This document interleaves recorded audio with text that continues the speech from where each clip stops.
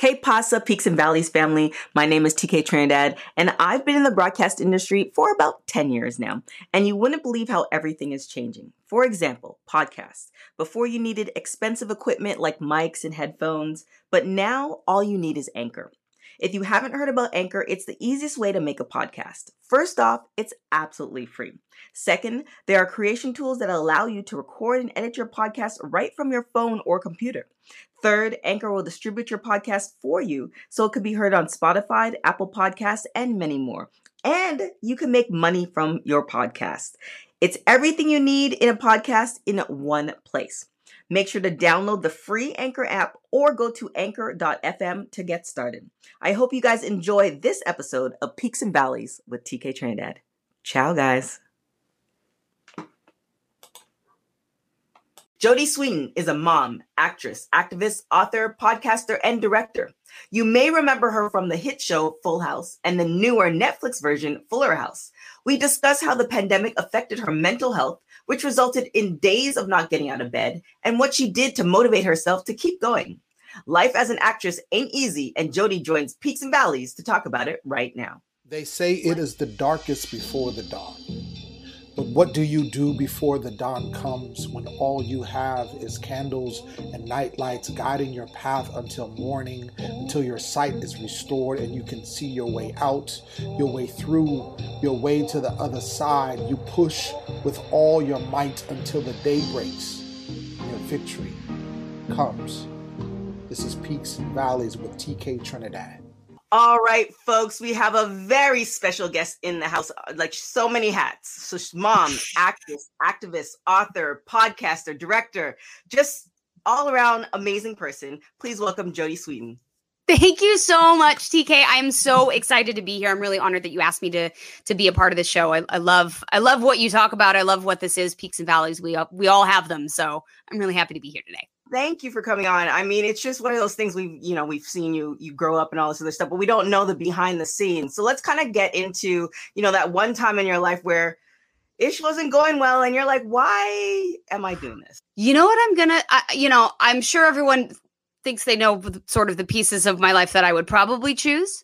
But this last year, the first few months of the pandemic were probably one of the hardest times of my life, mental health wise. And it's not something that I've talked about a lot because we haven't been doing interviews and doing all that stuff. But looking back on it now, I realize it really hit me hard and I did not do well for a few months. My kids and I, everything sort of fell apart. And looking at now this year and sort of everything that's transformed and the hope that there is and all of that, looking back on where I was, I'm like, wow, that was a really, I knew it was dark and awful when I was in it. I think we all did. But looking back on it now, it was really painful. It was really painful. So was it because of, the world shut down and then the days kind of multiplied, or was it something before that and then the world also happened to shut down? I think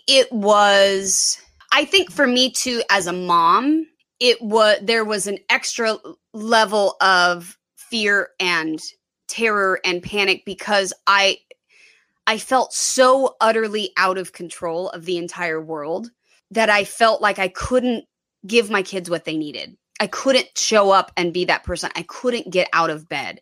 I couldn't stop my anxiety. I was angry. I was frustrated. I was, and I think it really started when everything shut down and it was okay, it'll be a couple weeks. I was like, I don't feel like this is just going to be a couple weeks. I've watched enough documentaries about, pandemics and things like that I'm like, I feel like it's kind of going to be a big deal. Right. It's going to be a big one. And then as it went on, I think watching my kids go through it and their fear coming out as anger and frustration and mine coming out as anger and frustration at me, at the world. And, it wasn't, we weren't particularly here in the US, we weren't just dealing with the quarantine. We were dealing with a political climate that was absolutely on fire. Right. And I jumped into that a lot. And I think I just looking back on it now, I took on a lot of things and I'm glad that I did. It kept my mind busy. I think we all have big plans for 2020, right? There are things we were excited and all this kind of stuff. I was, going to be directing, and I had, this show ideas and all these things. And, going into it, it was like, okay, we're going to make this work. And as it went on, the realization of financial insecurity, the realization of my kids' fear, the panic and terror that I have parents who are older, who have lots of health issues, who live in Orange County where people were really disregarding mask issues and mandates. And so my parents would say, they'd have to go to the pharmacy, and my dad's 86 years old, and has a pacemaker, and my mother is, 74, and she's got all kinds, I was like, oh my God, terrified every time they had to go out. And yet I was going out, and, I was really active in movements and protests and stuff in the streets. So, and that was like an extra level of like, I know I have to do this, but am I putting myself at risk? Am I putting my family at risk? Am I stupid for doing this? No, I can't not do this. Like a lot of self-talk. So, I suffer from, and I have been more open about this lately, but I suffer from anxiety and depression and PTSD and things. And when you are sort of naturally in that place of like the world feels like it's a lot, when the world becomes completely overwhelming, I just found myself shutting down. Like I would be like, I'm going on a walk. I would go walk for like 2 hours. It was like I came back into my body. Like those types of real painful situations when you're in your mental health, you're like, I'm not in my body. Right. And I think, sometimes we don't talk about things like that because, it feels like, well, what do I have to, why am I complaining? I don't get to talk about this. Right. And I think we all do that to ourselves. Like, oh, well, someone else is doing, X, Y, and Z. So I don't have room to fall apart. Yeah. And I think I put a lot of that on myself. Well, that's the whole reason why I wanted to do like this type of concept, because at the end of the day, if you take away, the television shows or just, whatever whoever is doing in life, we still have these emotions and these feelings. And I think it's helpful to like connect on that level. Right. And so like bringing it back to like everything that you were feeling, was there moments of self-talk to yourself, like kind of to get over the hump, or like how did you, because it could go drastically the wrong way. How did you maintain at least? I'm one of those people that I'm like, I have to keep going. Like no matter what, no matter what, you have to show up. You have to keep going. Right. And I knew that at the end of the day, I'm mom, right? I'm mom. I have to show up. I have to do this. I have to figure out how to show up every day in a way that tells my kids that we're going to make it through. Right. And, I think parents do that all the time in crisis situations. I mean, there's, I've been through all sorts of things where as a mom on the inside, you're like, I can't do this. I don't have the money to make rent. I can't, we need to go to Target and I can't afford, I can't afford to spend the $150.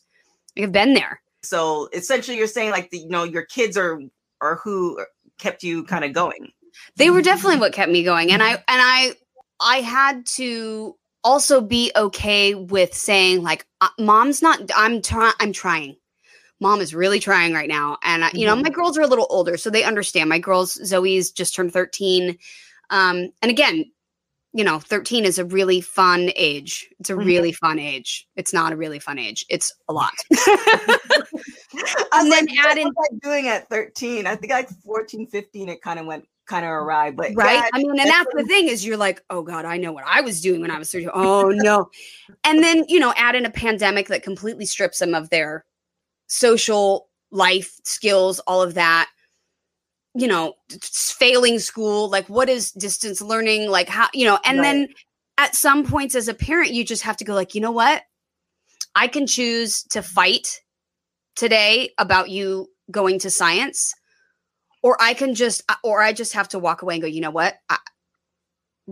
Science is just going to have to be what it is today. Like learning those moments, when I had to show up, but also when to be gentle on myself and to my kids. Cause I wasn't a perfect mom. I was we were screaming, we were yelling, it was crying. It was ugly. And I like to share that because I think during quarantine, we saw a lot of people that were like, I'm so happy to be with my family and we're doing crafts and we're doing baking bread and Right, baking, but no, we were just trying not to like have a full battle royale cage match in this house. And sometimes we weren't successful, like sometimes it was just crazy. And my boyfriend was living in New York at the time. He hadn't moved out yet. He was planning on coming. He had told me January of last year, I'll be moving out in July. Mm-hmm. And then the world turned upside down, It was me and my girls, and there was no balance in that high energy, Right. But I showed up for them, and I knew I had to. I knew I didn't have a choice. I knew at the end of the day, like, mom's got to peel herself out of bed at least, and figure out how to show up and let them know that we're going to make it. It's going to be okay.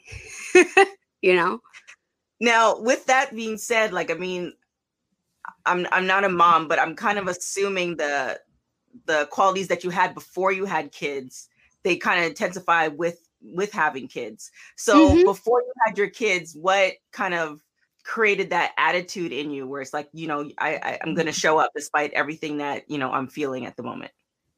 Well, I think growing up in this business and working from a really young age, it gave me an incredibly strong work ethic. And sometimes for better or worse, because sometimes I'm like, oh, I'm sick. I got to show up anyway. And that's part of the entertainment business is you're like, oh, I have a fever and I'm dying. And you're like, well, let's pop a couple Advil and go work a 12-hour day and you can rest later. Mm-hmm. And as a kid, there are times that you're sick and you're like, well, I got to go do this anyway. So I think I really learned that. I also have parents, my dad worked sort of blue collar jobs his whole life, worked at a gypsum plant, was a, superintendent at a gypsum plant in Long Beach Harbor, like didn't live like this crazy extravagant life. But I had examples in my life of my mom and dad who it was like, you just show up. Like if you say you're going to do something, you do it. Yeah. And of course, as a kid and a young adult, like I screwed that off all the time. You know what I mean? Like I was irresponsible. But once I got sober and once I like really got my life together, and even when I was out there, like, using and whatever, like that was the one thing when I would forget or screw up like a commitment. I knew that was like, oh, I knew it. So I got this sense of work ethic instilled in me at a very young age. And I think that has grown with me.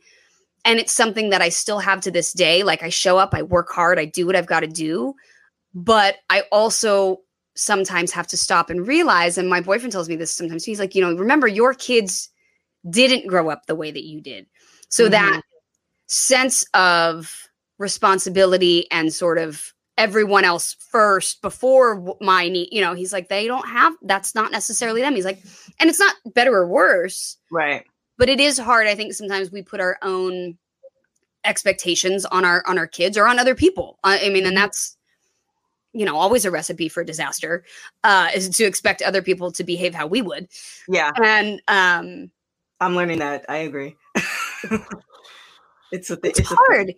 So pretty much I don't even know how to say this. We're out of the pandemic. We're still in the pandemic. We're still we're adjusting to the new normal post peak pandemic. I don't know.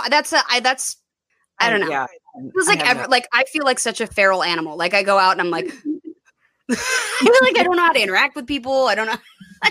Yeah, it's a different world, and I feel like same thing. Like the anxiety and the overwhelming of being stuck at home, and it's just kind of like you can't distract yourself with others. There's only so much Netflix you can watch and all this other stuff. So you get to a point where you're just like, okay, what am I going to do? What I have to do daily. Right. And so, now we're a year later, and like, how are you feeling now? Like, is there like some after residual effects from it all, or? Oh, like, yeah. I mean, I think there's totally some residual effects from it all, just in like getting back out in the world again. I'm like, I don't like it does. It's overwhelming. Like groups of people are like, I don't know about that. It's very people-y. It's so much better now because I've been through enough in my life. I've had enough valleys and hit enough peaks that at this point I'm like, oh, I know what resources I have and that I've got to be able to use them. I've got to be able to ask for help. I've got to be able to put my ego aside and say, I'm struggling in my mental health right now. My anxiety is a real problem. My depression is a real issue right now, and use the friends, the resources that I have, and, call my doctor and be like, yo, I'm falling apart. call my therapist, get back into therapy. I started working out 2 days a week with a trainer over FaceTime. And, that was something I could do online. Right. I did like online dance classes. And then I found somebody that I really liked that 2 days a week. That was my self-care commitment. Mm-hmm. Even when I was like, I don't know, like finances were struggling, all stuff. I was like, should I not? And I was like, it's 2 hours of the week that I care for myself. I care for my body. I take care of my temple. I get my endorphins running. I get my frustrations out. Like my body feels better. My mind feels better. So, I think sometimes as women, as moms, we look at those bits of like really important things of self-care as frivolous. Yeah. Or as unnecessary. And I still do. Like I don't buy things for myself. I couldn't tell you the last time I went shopping. But I'll take my kids. But I look at like a cute dress and I'm like, I don't really need that. Like I'll put it back. I always put it back. Yeah. The kids are like, Mom, can I have this? Can I have that? I'm like, yes, absolutely. Everything you want. Right. Because it feels silly to take care of myself. Right. And I think that's one of the things that I really had to focus on in this pandemic is like, how do I'm basically a complicated houseplant, right? Like I need food, I need water, I need some sunshine. And I went through a moment in my anxiety. I'm an anxiety starver. So I don't eat when I panic. So I lost like 37 pounds. I was like not doing well with food intake stuff. Wow. Okay. So I was like, I'm not eating. My body is like not having food. I would get sick all the time. It was awful. I wasn't drinking enough water because I was just, like I just didn't want to do anything. I wasn't exercising or doing anything. I was like hibernating. We all were hibernating inside. I was, 3 shades paler than I am now. Like all of those things. I was like, I'm forgetting all of the basics and expecting myself to thrive in a crisis. Right. And then beat myself up when I'm not. So with doing all of that, is it almost like a self-sabotage? Like, I mean, obviously we're both not psychiatrists, but like the way your body did that, is that something that like is habitual when stuff happens, like that kind of stuff happens in your life? Yeah. So I think I focus all of my energy into like mental gymnastics and freakouts and like I get so up here in my own head and it gets so overwhelming and ugly and not helpful. And you're right, it is a form of self-sabotage because it feels like no matter what I do, my head's gonna be like, it's not enough. You're not doing this. Or just constantly critiquing or having that fear that anxiety gives us where we don't even start. Right. Like I have things I want to do, but I can't even start them because it feels like so much. Right. And perfect moment to start it or everything. Right. Like, and I say, I'm like, it's nothing is gonna, like, there's not gonna be some moment when all of a sudden it's like, and now you're ready. Like, you just have to take action and do it, and I still have some of those things and some of those, voices in my head. But I think where I'm at now is I've been able to walk through the fear of losing all of that and be like, okay, we're going to make it just like we always do, that sort of positive self-talk that you have to have. But it definitely is taking a hard look at yourself and being like, I'm not allowing myself to thrive, or I'm expecting myself to thrive while not giving myself any sort of resources. Yeah. So with that being said, there are a lot of people who've like watched you and, they look up to you. And what would you say in one sentence to motivate somebody who's, currently in their valley? In their valley. I would remind them that they are important and worthy, regardless of anything that they do that day. That in their inherent existence is worthiness and importance and value, and to remind themselves that they are not, it's longer than one sentence. I can't do one sentence. But to remind themselves that they are not what they produce. You are more than the stuff that you create and the things that you get done in a day. You are enough just sitting there in a chair and enjoying the sunshine for the day or doing nothing. That's okay. This hustle, hustle, hustle all the time culture, I think, has got us thinking that we're only as valuable as what we put out. Right. But that's not true. And I have found those moments for myself, and it's made a huge difference. And we all had to stop during this pandemic. It was like, there's nothing to do. And I think a lot of people got really introspective. I think a lot of people got to that point of like, what is really important? What do I really value? What do I really want to put my time and my effort and my thoughts into? Yeah. Hopefully. I know people who have, and, I know people who are just, enjoying the check every week. So I was one of those people who really learned a lot about myself, and this concept of the show, I knew before I wanted to do something before the pandemic, but this concept really came through the pandemic. So, I think a lot of things, a lot of great things, are happening, and we have to go through those valleys to get to enjoy those peaks, because if life was just, 60%, then it'd be like, right. Well, I remind myself that the only thing constant is change. Yes. The only thing constant is that everything is not going to be like it is right now. Yeah. And sometimes it's better, sometimes it's worse, sometimes it's just different. Yeah. And that's all okay. That's, those none of those things are better or worse than the other. They just are, and we have to get through them. And it doesn't mean that it's easy or it's comfortable. Just being okay with it. For folks who, I don't see why you're not, but what current projects do you have? I know you guys have the podcast. The podcast is absolutely hilarious. Thank you. Thank you. Yeah. My friend Celia Behar and I, she is my best friend. She and I do Never Thought I'd Say This, which is a ridiculous look at parenting, really inappropriate. And as my mom says, if you don't like the F word, I wouldn't listen. This is true. Yeah, I will admit I have a mouth like a truck driver. But sometimes that's really the only thing that you can say when you're dealing with your children. So that has been so much fun. We're heading into our 4th season, like mid-time this year. So we're starting planning on new stuff. We've got kind of a new direction that we want to take some things and do some fun stuff with that. So we're really working on that.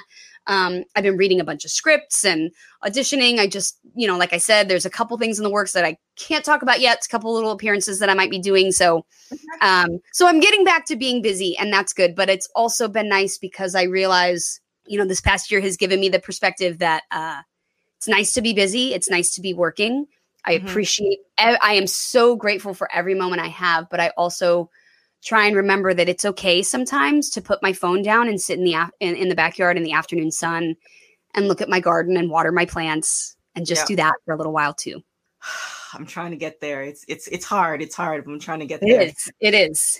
So podcasts, some future podcasts. Yes, you can check me out at Never Thought I'd Say This is our podcast Instagram. You can follow me at at Jody Sweeten on Instagram and Twitter. And official Jody Sweeten is where my Facebook stuff is. So yeah, you can find me. I'm trying to be more active on social media again, because I kind of had to do a little detox there for a while. But I'm back, and it's peaks and valleys, man. Growing, changing, learning. It's ups, it's downs. Sometimes they happen in the same day, and it is what it is. It is what it is. We meet life. We rise to the road in front of us, and we just keep going. Thank you so much. Great. Absolutely, honey. I'll talk to you later. Peaks and Valleys is produced by Josh Rodriguez and TKO Productions. Spoken word and voiceover is done by yours truly, Lem Gonzalez. Thank you for listening, and remember, after the darkness comes the dawn.